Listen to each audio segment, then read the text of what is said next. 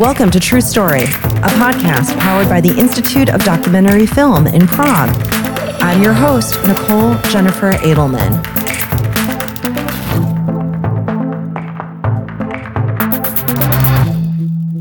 Welcome to True Story. Today we have Pavel Borecký with us, and he is involved with a really interesting project called Living Water. I watched the film. It brings up a lot of stories about not only how water, of course, is everything for all creatures, big and small, but our stories surrounding water. And this is a very particular story surrounding water. And with that, I would love just to get you to start speaking about this beautiful film. Well, thank you, first of all, for your nice words. I mean, it's multi-layered, but every filmmaker tends to see many layers in his or her films. So I don't think I'm the first one. But to be honest, I spent 1 year, 2018, living in Jordan, doing my field work as a PhD researcher in Switzerland into water issues. More broadly, more generally, I visited different communities. I live in urban areas, in rural areas, north, south, and so on. And I came across this very unique story, which is the story of the most expensive infrastructural project in the Jordanian history. And when you hear something like that, you want to know more. Yeah. Right? Especially when it comes to digging stuff from underground. It was all about mining, as I later realized, of the underground water resources. So my hunch was, hey, let's go to the place where they take this water from. The water travels. So let's start with the source. And what do I find out when I, visit those communities, when I visit those different water users and so on?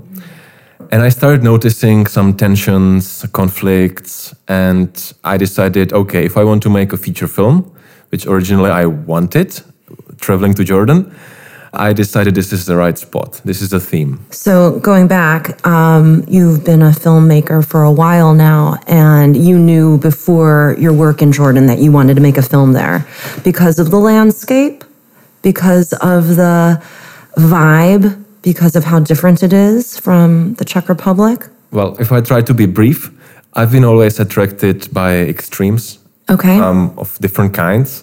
Like I did research in Amazon into indigenous traditional knowledge, like hoping that using a camera can help us to, safeguard traditional heritage in new, novel ways, rather than just describing it in text. We should take photographs, be present, use bodies, accept that bodies are our main tools we use to know the world.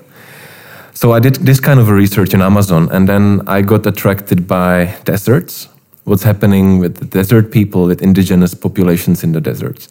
I made a short film in Sahrawi Arab Democratic Republic, which is the place not many people know, unfortunately, but it's a semi-recognized state created around the refugee communities in the south of Algeria. Mm-hmm. And it's protracted, unresolved refugee crisis.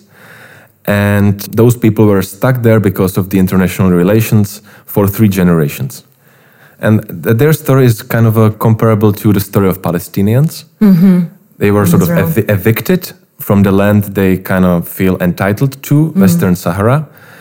And Moroccans stepped in. I don't want to go into details of the Western Sahara conflict, but here we are with the kicking climate change. Those populations are living deep in the Sahara. Mm-hmm. And it's tough in summer. And imagine young people, elderly people, really being stuck there, but having this dream of return to their homeland, only if they remain strong and, protect the cause. Storytelling. Yeah, storytelling. And I made a short film using sensory ethnography methods. And hopefully we'll go more into details of how the film is made. What is sensory ethnography, which is I'm quite fond of this narrative strategy or storytelling strategy. So this was one sort of a side project I did 2016 while getting ready for Jordan.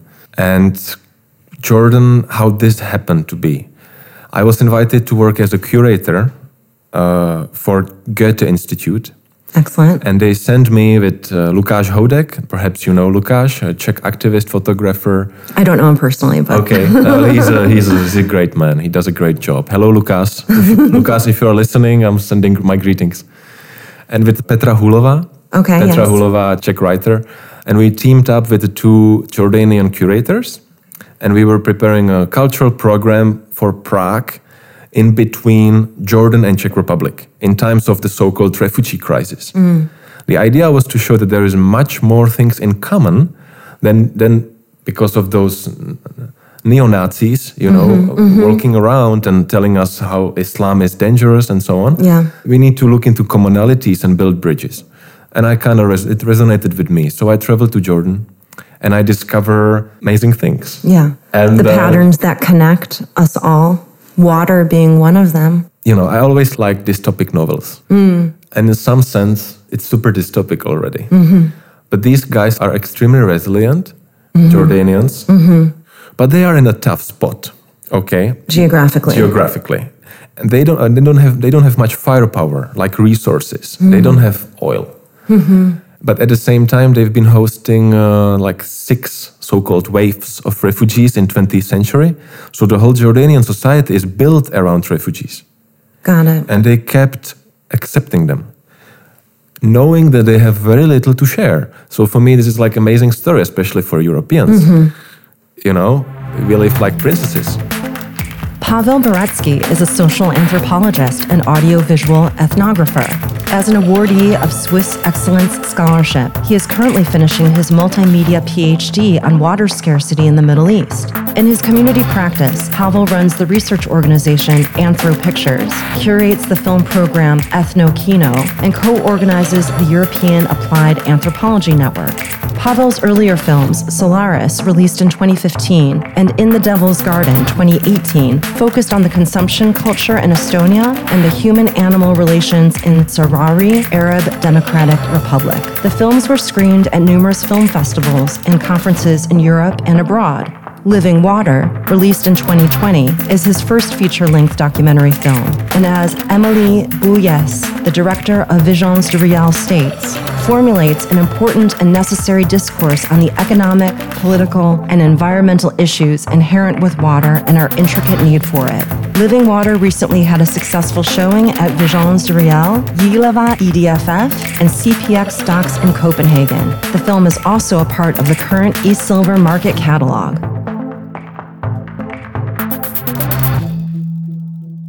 But no matter what, resources are not renewable in the way that we know them to be. We have to have a more sustainable relationship with the world, the blue planet in total. So I'd love to speak a little bit about sustainability as a concept in that region. Well, it's a big topic, but I would like to start somehow reflecting on the idea of scarcity. Okay. There is not enough, or the concept, the story of scarcity. The concept of scarcity itself. Okay. And I mean, if you look into the work of, let's say, political ecology, which is a growing field, I recommend everyone to Google this up, political ecology. One of the dominant narratives, or let's say the fields of exploration, is the fact how scarcity is constructed through language and through politics. How resources are not just something out there that has been lying there in a specific quantity, and then it's up to us to distribute it in a fair way. To a certain extent, this is true, right?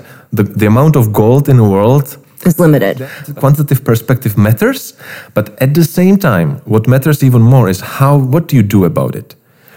How you discuss this scarcity. Scarcity for whom? Who has more? Who has less? And I have my very dear friend and the Living Water collaborator, Hussam Hussein. He's a consultant in a film, and he's a water expert and international relations expert.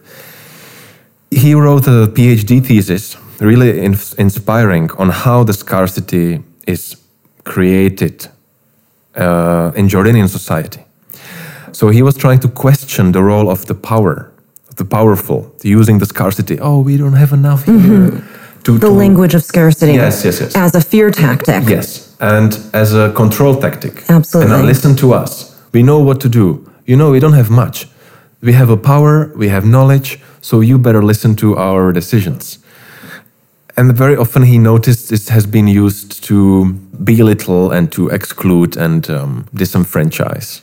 I understand completely what you're saying. And also with that, it raises the issue of personal responsibility in many, many ways and many layers, that overarching feeling of, these are our government leaders. They know everything. I feel like people feel this way about doctors too. Yeah. And doctors are just people who studied something specific. Yes. They know something maybe more than we do, but you also should listen to your own body and have personal responsibility. Is that some of what you saw as well and hear in that language of scarcity? A lack of personal responsibility? Or people have a drive for personal responsibility and I want to manage my own water? There are different ways how to answer get into this. The topic. Like one of them is a tribal politics in Jordan. It's still pretty much present. It's a relatively new state. It emerged after the fall of Ottoman Empire and after this brief era of Western colonialism, which somehow lasts until today, of Brits and French. So it's a relatively young state, and it's built around several influential families. And this legacy lasts until today. So the king, because we are talking about a monarchy, is sort of a moderator of relations and a poster boy for the outside world. And he does the job well. I mean, honestly, he does the job well. In many ways, he's a great leader, in the same way as his father, respected by international community. But to be honest, there are certain spheres in Jordanian economy that is under the grip of people who don't really care about people. And let's face it, agriculture is unfortunately one of them. And here we go into the water issues. On that note, let's take a moment. Let's watch the trailer.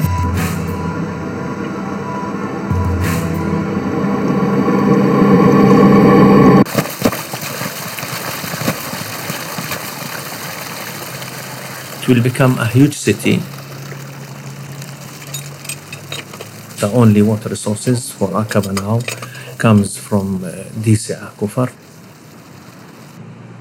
But you know, it's a fossil water.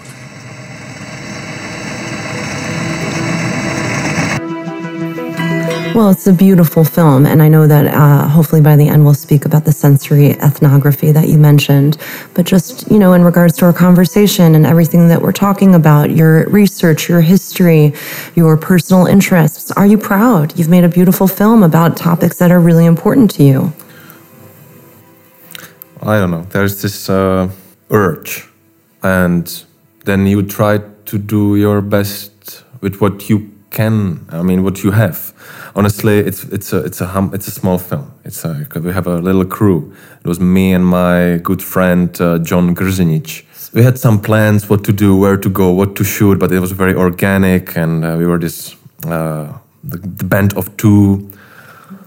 But I mean, we always care about the quality, getting as close to the sense of place, getting it right, different moments, different seasons.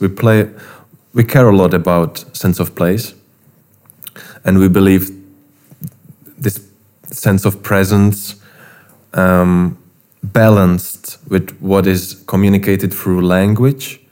It was the biggest challenge because we did not want to, throw too many words at you, but at the same time, the politics, the science, the relationships. It tends to draw you back to words. I need to explain this through words. Or maybe no, I need to find the right place and I need to show it, hint it, trust the viewer. And you go always back and forth. Totally. It's a complete dance. I didn't want this to be a talking heads thing. So that's why we opt out, and here I go more into a style of the film. More of a... There are these voices like flying in the air, and it might be everyone and no one at the same time. We're trying to experiment there a bit. Okay. And maybe this is what I'm a little bit proud about. Okay. Going for the quality, balancing out the sense of place with words, spoken words, and giving a viewer place to, I would say, interpret to a certain extent. Like, what is this really about? Clear message we want to give. You know, the water is such and such. Like, some factual information needs to come across, and then you are free to draw your conclusions, and we give you space to draw your conclusions through historical material, through sensations of place, and open-ended question at the end. Where do we go next? That's always so this the question. This tricky question of if I'm proud.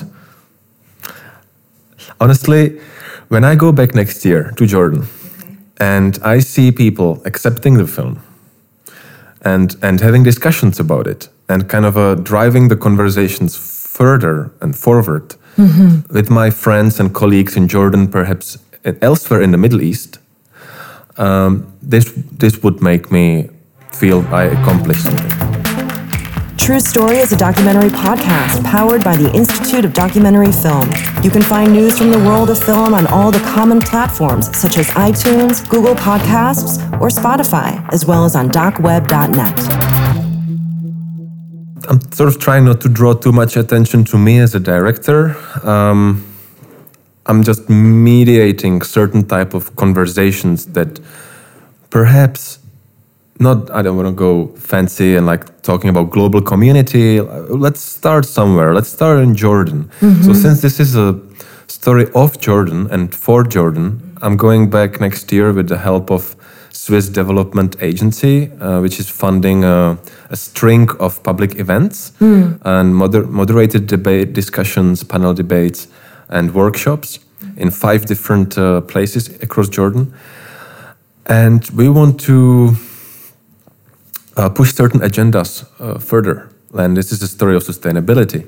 It's a story of climate change. My film portrays certain moments of climate change, certain impacts of climate change, and shows vulnerability, shows shock.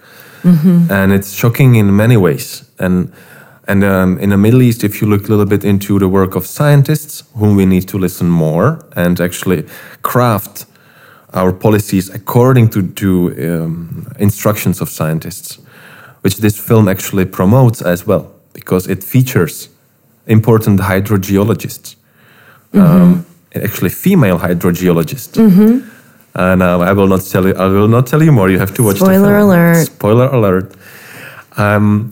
We want to use the film as a trigger for certain agendas, and I would not go as far as saying like a cultural shift, because Jordanians are used to having very little water. But it's more about shift to innovations. Let's collaborate across the disciplines, across the sectors. We don't even know how to do this properly in Central Europe, and they can be much better in Jordan as well. So inspire certain drive, and hopefully cinema can do something little for us. Let's speak about sensory ethnography for a minute. The sound is a character, I would say, in this film. So using that as a platform, can you speak a little bit more about sensory ethnography as a topic? Yes. Or as a tool? Or both.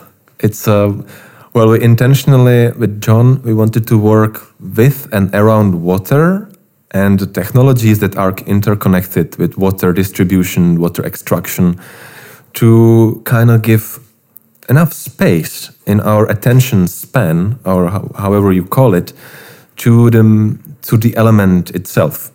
How it's sort of a screaming for help in a way, or how it's constrained and channeled and used, and so on. And it's a non-human element. I mean, it doesn't have a life. Like recently, Kosakowski made this fabulous film Gunda, and we kind of know how to empathize with animals. In our brains, in our cultures, we see them as living beings, right? So it's relatively easy to push forward the sympathy and to push forward for animal rights. And I don't understand why this is not a standard globally, but it's relatively doable, I would say. But how about minerals? who cares for minerals, you know? And now they're an unrepresented group. Yes, yes. We need more solidarity with our non-human mineral world. And it's just not lying there for anyone to take it. And water is this in between. That's funny about water. It's mesmerizing, it's always transforming. Without water, we cannot be human. But at the same time, it doesn't have a life in our old modernistic way of looking at things. So we're kind of playing around in this with this polarity, trying to blur it a bit. Dancing with water. Yeah, you can call it this way. What are the next steps for the film? How can we see it? How can we support you? How can we support more people seeing your film as well? Well, so let's start with something egoistic. I mean, look, I said this is relatively a small, humble production, and there is still a crowdfunding campaign running, and we are not really pushing that much in this direction anymore.